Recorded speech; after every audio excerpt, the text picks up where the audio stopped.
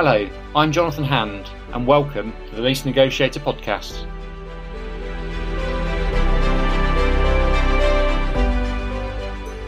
Bringing you commercial property insights with the latest news, information, hints and tips, and sharing some of my experiences over the past 30 years.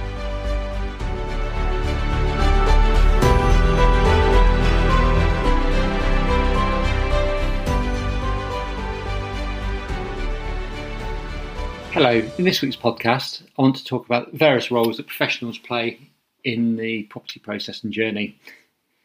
It's been prompted by a very recent conversation with a client who is looking to take a lease on a building and question whether a solicitor was needed.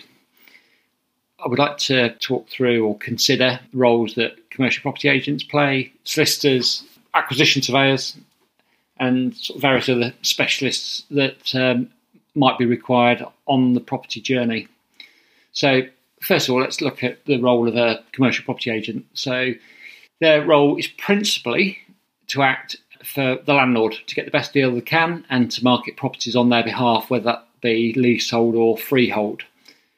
They're not there to guide potential tenants and purchasers as to what is the right or best property for them, and also around the deal itself. So they're not there to negotiate on a tenant or purchaser's behalf, but to get the best deal they can for their client, who is the landlord.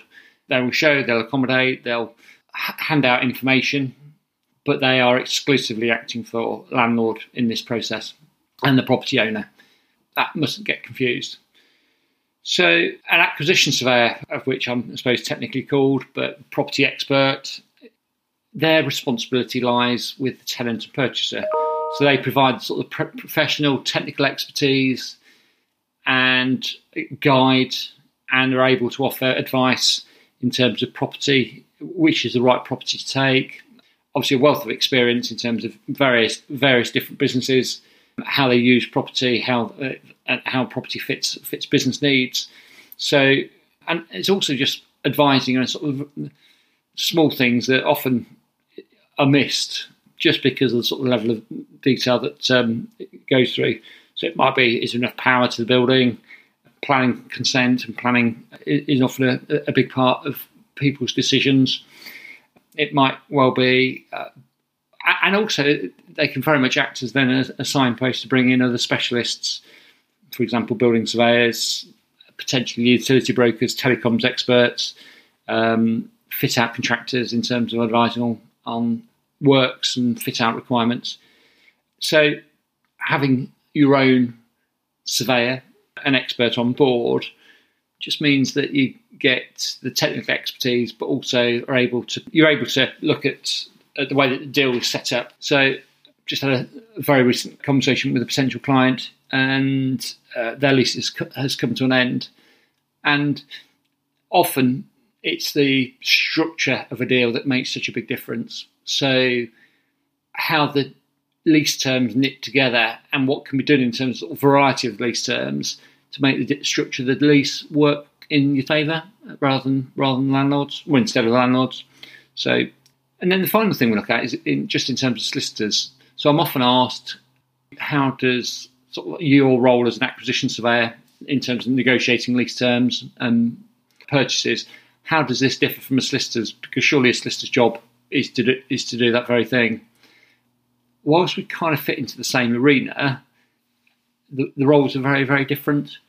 So an acquisition surveyor, a property expert, would negotiate the lease terms.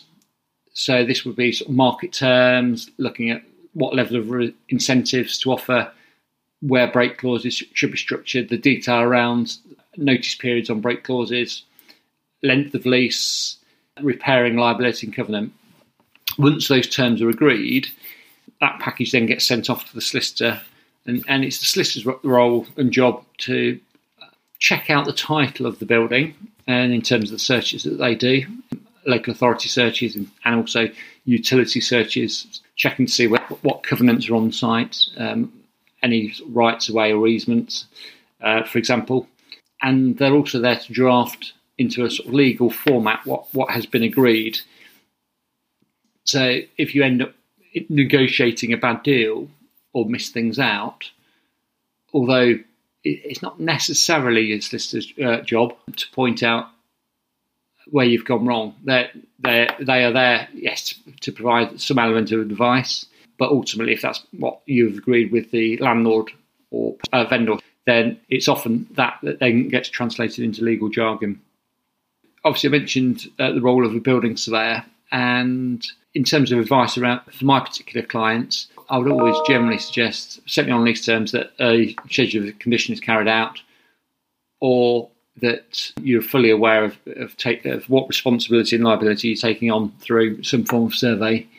So often I find that tenants can get caught out at the end of a lease by taking on a property, and then they've been asked to sort of keep it in repair, and unless you've got some element of protection around that, it can end up costing you an awful lot of money.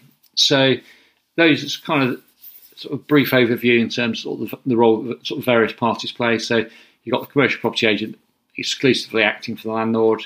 You've got the acquisition surveyor who acts on your behalf and acts in your best interest, and that's very much where I fit in. And then on top of that is obviously in terms of the solicitor's role, in terms of translating whatever's been agreed into legal jargon. It's really important to get a solicitor to look over any documentation from a legal perspective, and to make sure that work in your interest. I hope that's been useful, and obviously if you need any advice around property leases or purchasing, then please give us a call. Bye for now. Thank you for listening to today's podcast. I can be found on LinkedIn, Jonathan Hand, the Lease Negotiator, or check out the website, theleasenegotiator.com. I hope you enjoyed listening, and please subscribe, tell your friends, comment and share. I look forward to welcoming you next time for more hints and tips and insights into the commercial property market. I am Jonathan Hand, the Lease Negotiator.